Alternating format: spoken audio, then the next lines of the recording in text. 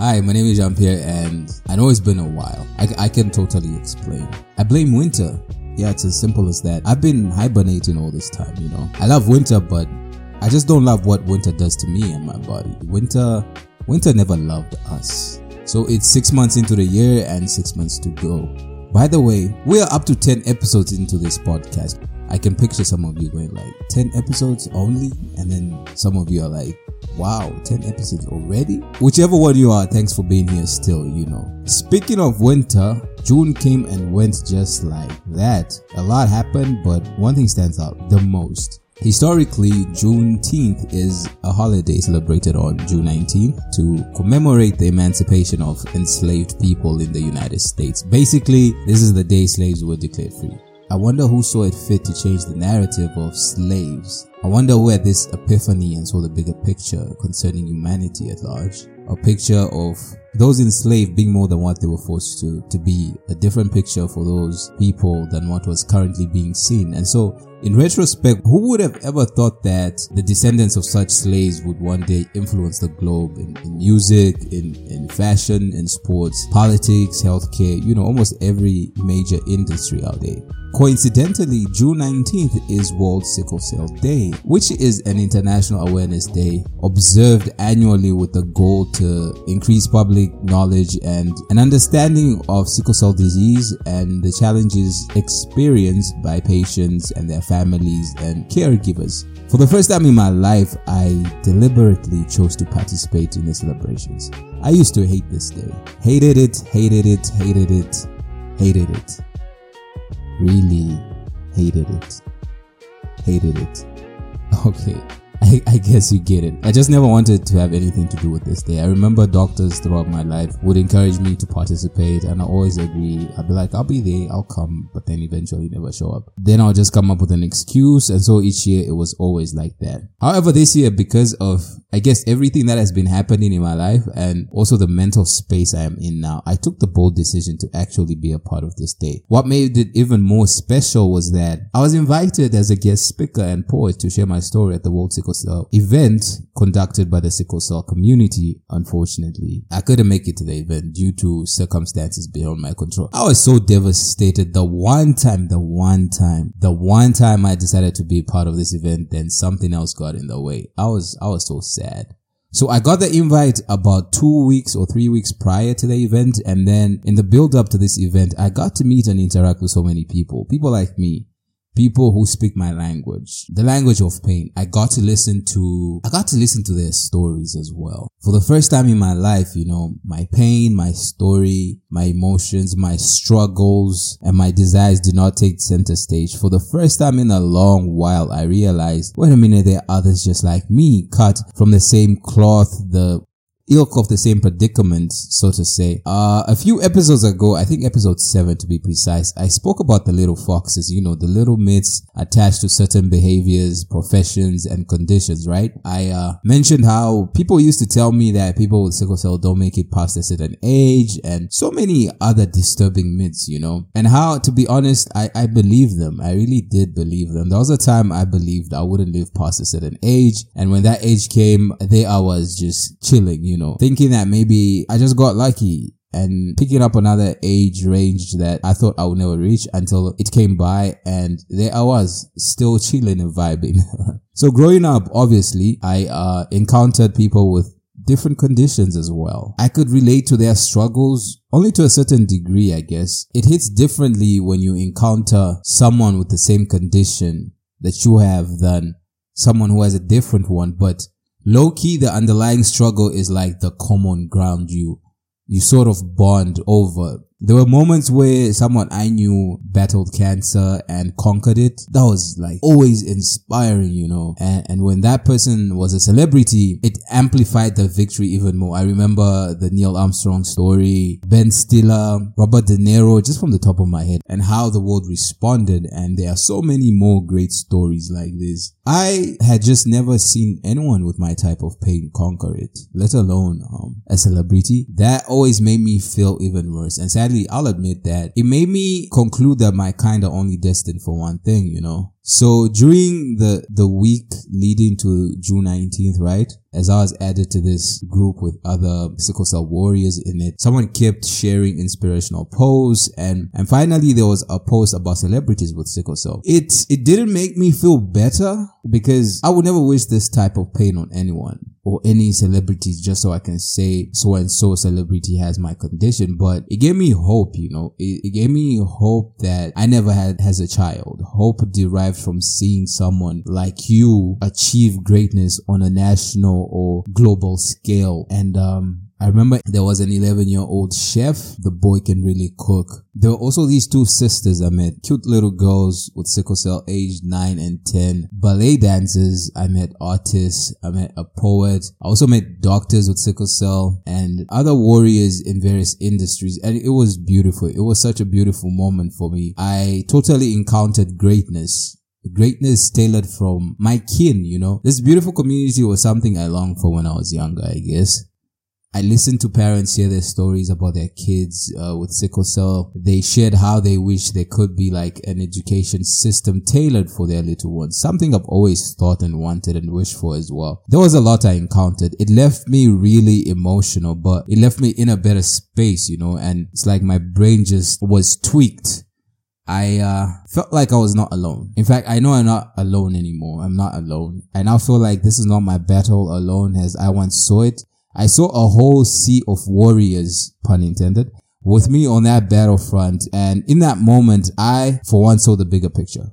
This felt like my own Juneteenth in a way. Freedom from a worldview I had held on to most of my life in regards to pain, in regards to this condition, in regards to purpose. Last year in May, I was in hospital and I was sleeping. My girlfriend woke me up gently. She was like, hey, you have a visitor. A friend of yours is here. I opened my eyes and there was this tall gentleman who I had met a few months ago. Really cool dude, solid dude. He came close to my bed. He was like, I just heard you were in hospital, and before he left, he said, I found out that you had sickle cell, and that's the number one reason why I came. I too had sickle cell. I got prayed for, and ever since that day, it went away. And then he asked, can I pray with you? I'm like, fam, you don't even need to ask. So we prayed and then he left. Eventually I was discharged, and now every time I'm like sick or I'm in my head too much, I always call him and he always listens to me. He truly understands the struggle. And you know, I ask him now, what does your life look like now? What's the transition like from always living on the edge, mindful of what could happen any second, to be in a free space, you know, free from this condition?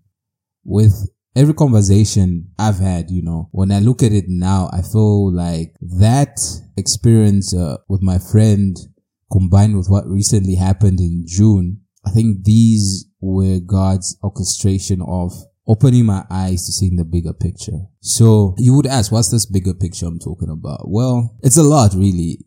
And it will continue being a lot, being bigger and better, as the manifestation of some of these things come to pass. But right now, the bigger picture looks like community, man. It really does. It looks like those little kids I met, you know, having others like them around and whispering the right words to them, correcting myths, changing narratives, and having templates to look up to, you know. The bigger picture also looks like a revolution, a collection of unique stories that share a common underlying theme, pain being the theme. Not so much what the pain has done to each individual, but rather what each individual has chosen to do with their pain, you know. The bigger picture also looks like family, you know, healthy family conversations. I know we were from families where there was just a lot of family secrets, a lot of not knowing this and that. But for me, the bigger picture looks like healthy family conversations. It looks like me one day under bright lights, cameras, a lovely set, having a guest on my show, having my mom on this show. You know, what a conversation that would be, hey? I know it's going to be emotional, really emotional.